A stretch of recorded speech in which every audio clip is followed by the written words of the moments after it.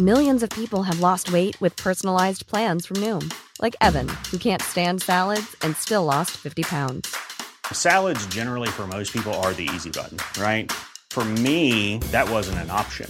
I never really was a salad guy. That's just not who I am. But Noom worked for me. Get your personalized plan today at Noom.com. Real Noom user compensated to provide their story. In 4 weeks, the typical Noom user can expect to lose 1 to 2 pounds per week. Individual results may vary.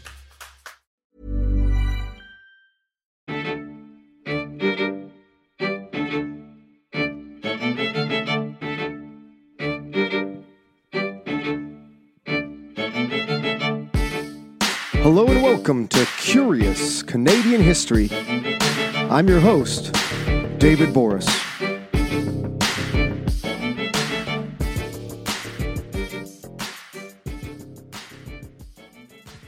The legendary sagas of the Vikings have always spoken of perilous seaborne adventures to lands so far to the west as to literally be on the edge of the known universe. While some of these lands eventually became known as Iceland and Greenland, other parts would later be dubbed the New World. Yet, the New World was a product of Christopher Columbus's arrival in the West Indies, not something attributed to Norse explorers. Yet for centuries, legends persisted that Norse explorers came to the New World before Columbus. In fact, rumors had it that the Norse made it well into the interior of the North American continent. For a long time, it was difficult for most archaeologists and historians to prove if this was ever true. That was until 1968. That year, 2 archaeologists discovered a small cloak pin of Norse design in a location on the northern tip of the island of Newfoundland in the province of Newfoundland, Labrador. This discovery triggered a massive archaeological dig that would eventually come to prove that over 1,000 years ago, and nearly 500 years before Christopher Columbus, Vikings indeed arrived in what would become known as the New World. This is Season 8, Episode 15, Columbus Who? The Norse in Newfoundland.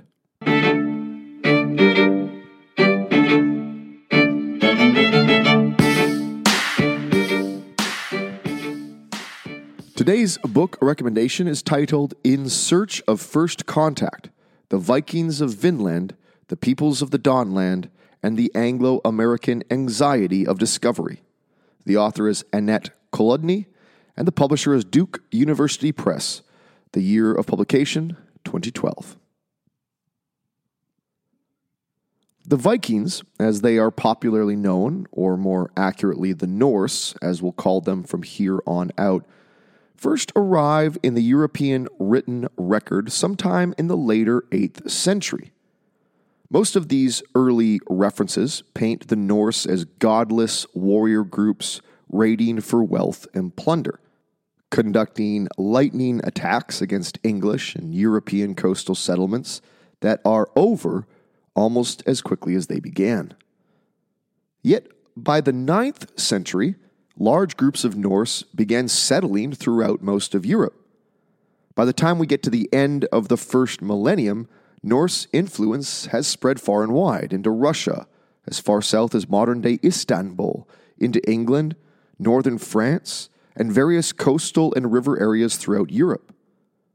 The Norse also moved farther and farther west, from England, then to Ireland, hopping to Iceland, and then to Greenland. In Greenland, the legendary Norseman Eric the Red established colonies on both the western and eastern sides of that frigid piece of rock. From here, it was only natural that others would continue their explorations westward.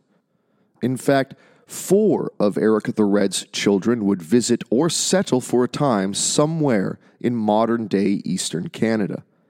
Newfoundland being the most well-known of these places, but some suggest Norse went into New Brunswick and even deeper along the St. Lawrence River Valley. Only one of the Norse sites in Canada has undergone extensive excavation, and that is at Lanceau Meadows on the northernmost tip of the island of Newfoundland, though there has been a bunch of work done on Baffin Island, where a Norse site is currently being uncovered. Most of the information that led archaeologists and historians to begin surveying places like Newfoundland stem from several key sagas. The Saga of Eric the Red, the Saga of the Icelanders, and the Greenland sagas. Sagas were stories and history that were passed down orally. They often contained stories of adventures, heroes, but also things like travel routes, and even legendary feuds, as well as the histories of certain kings, certain nobles, and certain families.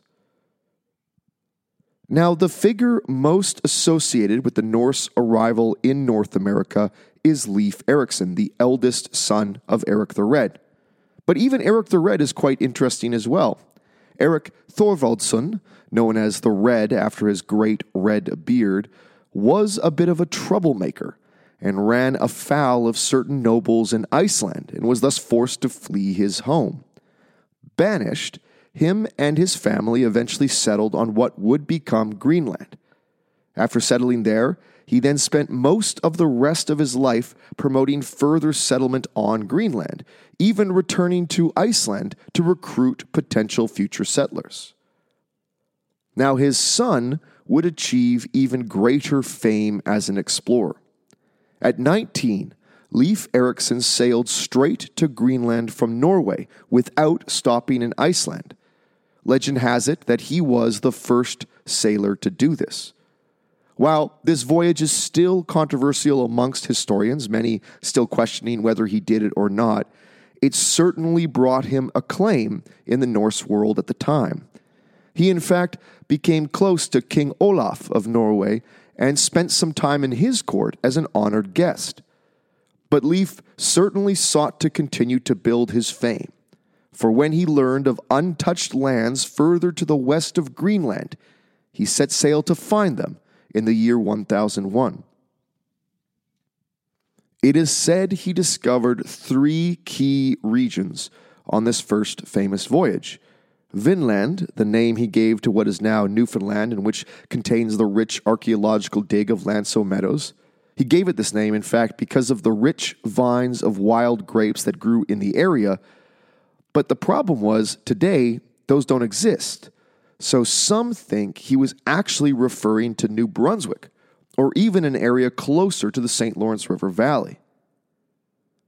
Leif Erikson also identified Markland, which is believed to be Labrador, and then Helluland, which is most likely thought to be Baffin Island. Now, while Leif is often thought of as the first European to arrive in the New World, Leif himself talks of rescuing 2 shipwrecked sailors from the region near Newfoundland. Now, one of those sailors, Bjarni Herjolfsson, claimed to have actually stepped foot on Newfoundland before Leif. One could thus conclude that Leif's journey to Vinland was the result of the knowledge passed on to him from Bjarni. When discussing Lanceau Meadows, most agree that it was really only a temporary settlement, a winter encampment to explore further inland. One of the reasons they came to this conclusion was that archaeologists discovered food sources not native to Newfoundland, but in fact native to the mainland in New Brunswick and the St. Lawrence River region. Now, this indicates that explorers probably arrived in Newfoundland, made some sort of base camp, then moved west and returned only after securing resources from lands further in the interior. Now, these archaeological conclusions are also backed up by the sagas themselves, which refer to a temporary way station called Leif's Buch, presumably Lanceau Meadows.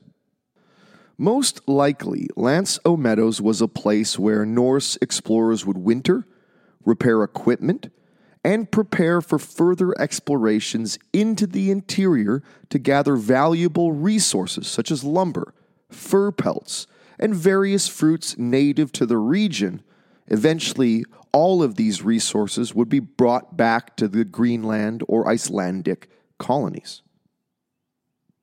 So far, only 8 buildings have actually been located at Lanso Meadows, each one built of sod over a wooden frame. The buildings include what are believed to be housing accommodations, a carpentry workshop, and an iron smithy. In the smithy, there was an ancient iron slag and forge where iron rivulets were discovered, and an area that seemed to be dedicated to ship repair. There were several common household items unearthed in different buildings, and a variety of foodstuffs that came not only from Newfoundland but other parts of North America. For instance, the remains of butternut, used for food but also for making bowls, which was not native to Newfoundland. The settlement seemed to be able to accommodate somewhere between 30 and 160 people. Now, to all of us listening, it's pretty clear the names of Vinland, Helgeland, and Markland no longer identify places in modern-day Canada. And thus, the natural conclusion is that the Norse did not remain. So the next question is, what happened? Well, we will answer that question after the break. Curious Canadian History. We'll be back after the break.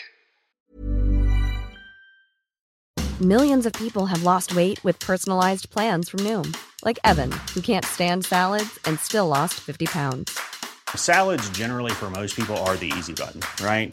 For me, that wasn't an option. I never really was a salad guy. That's just not who I am. But Noom worked for me.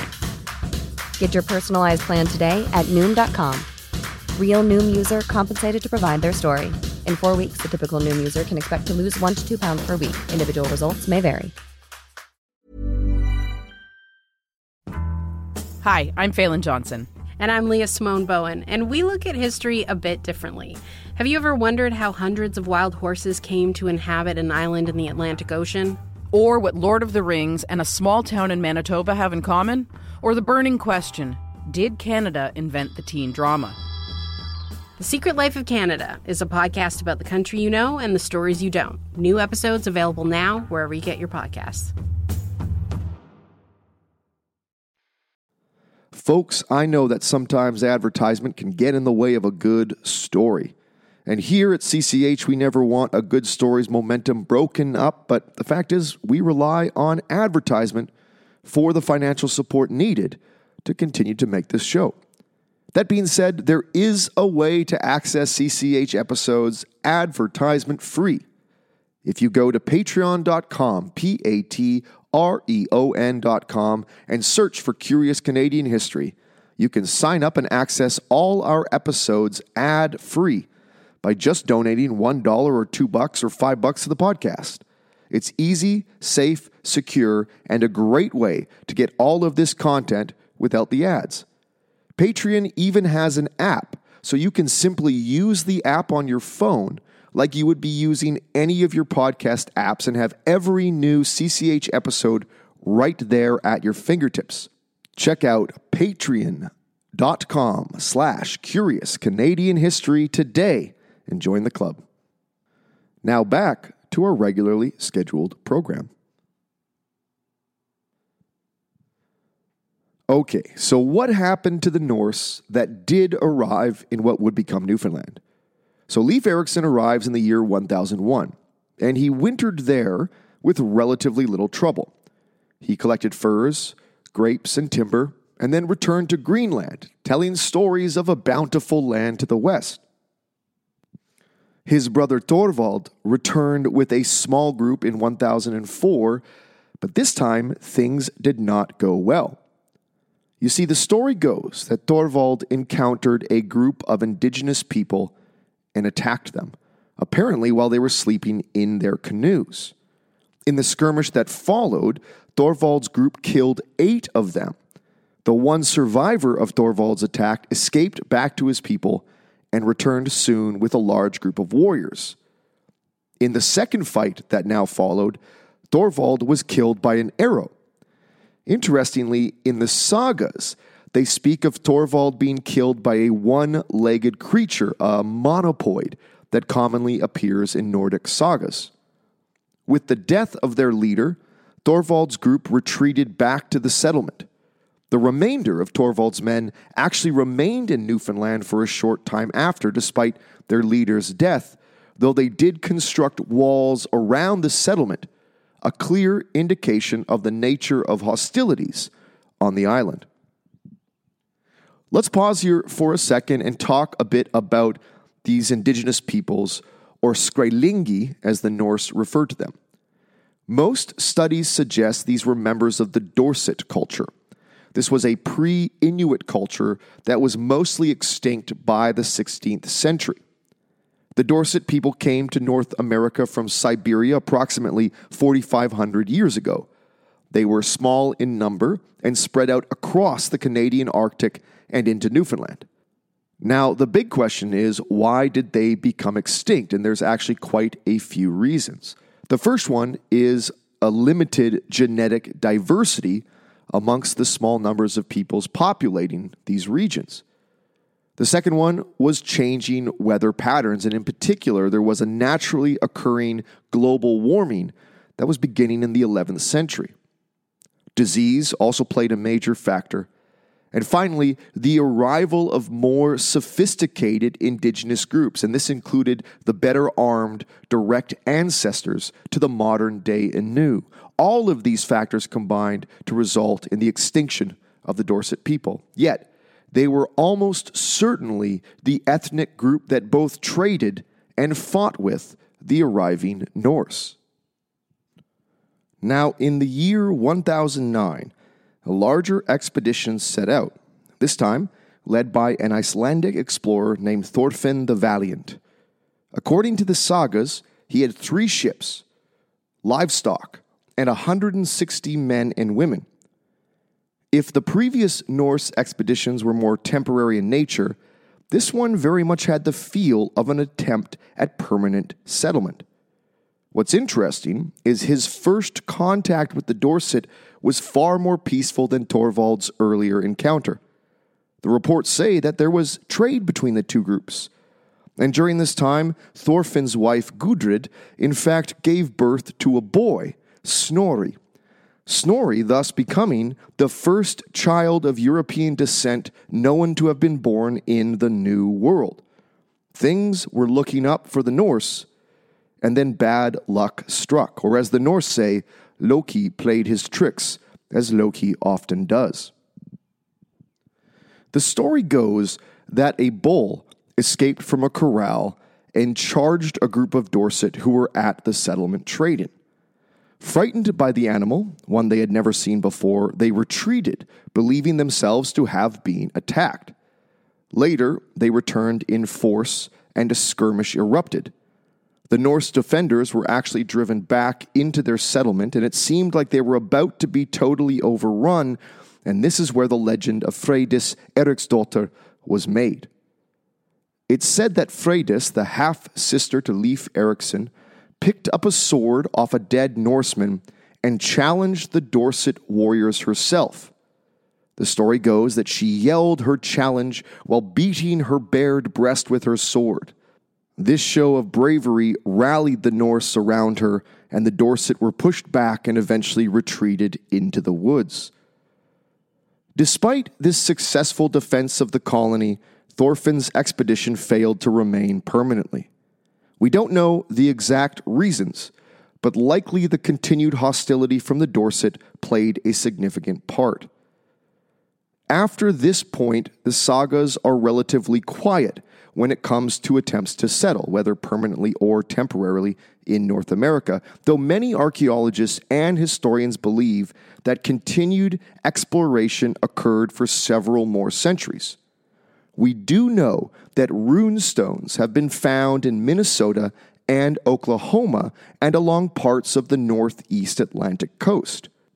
While the debate over the authenticity of the rune stones was and is heated, and skepticism still remains, evidence and analysis from the past 20 years indicates that these are almost certainly authentic, and further indicate that even after the 11th century, it seems Norse were exploring the North American continent. In fact, the rune stones found in Minnesota and Oklahoma seem to be a form of property demarcation, i.e., a Norse person's claim to land in those regions. Thus, while historically the discovery of the New World has been attributed to Christopher Columbus in the late 15th century, evidence shows that 500 years before he landed and irrevocably changed the history of the world, the Norse were in North America, trying to find their own foothold, trying to carve their own runestone path to historical legend.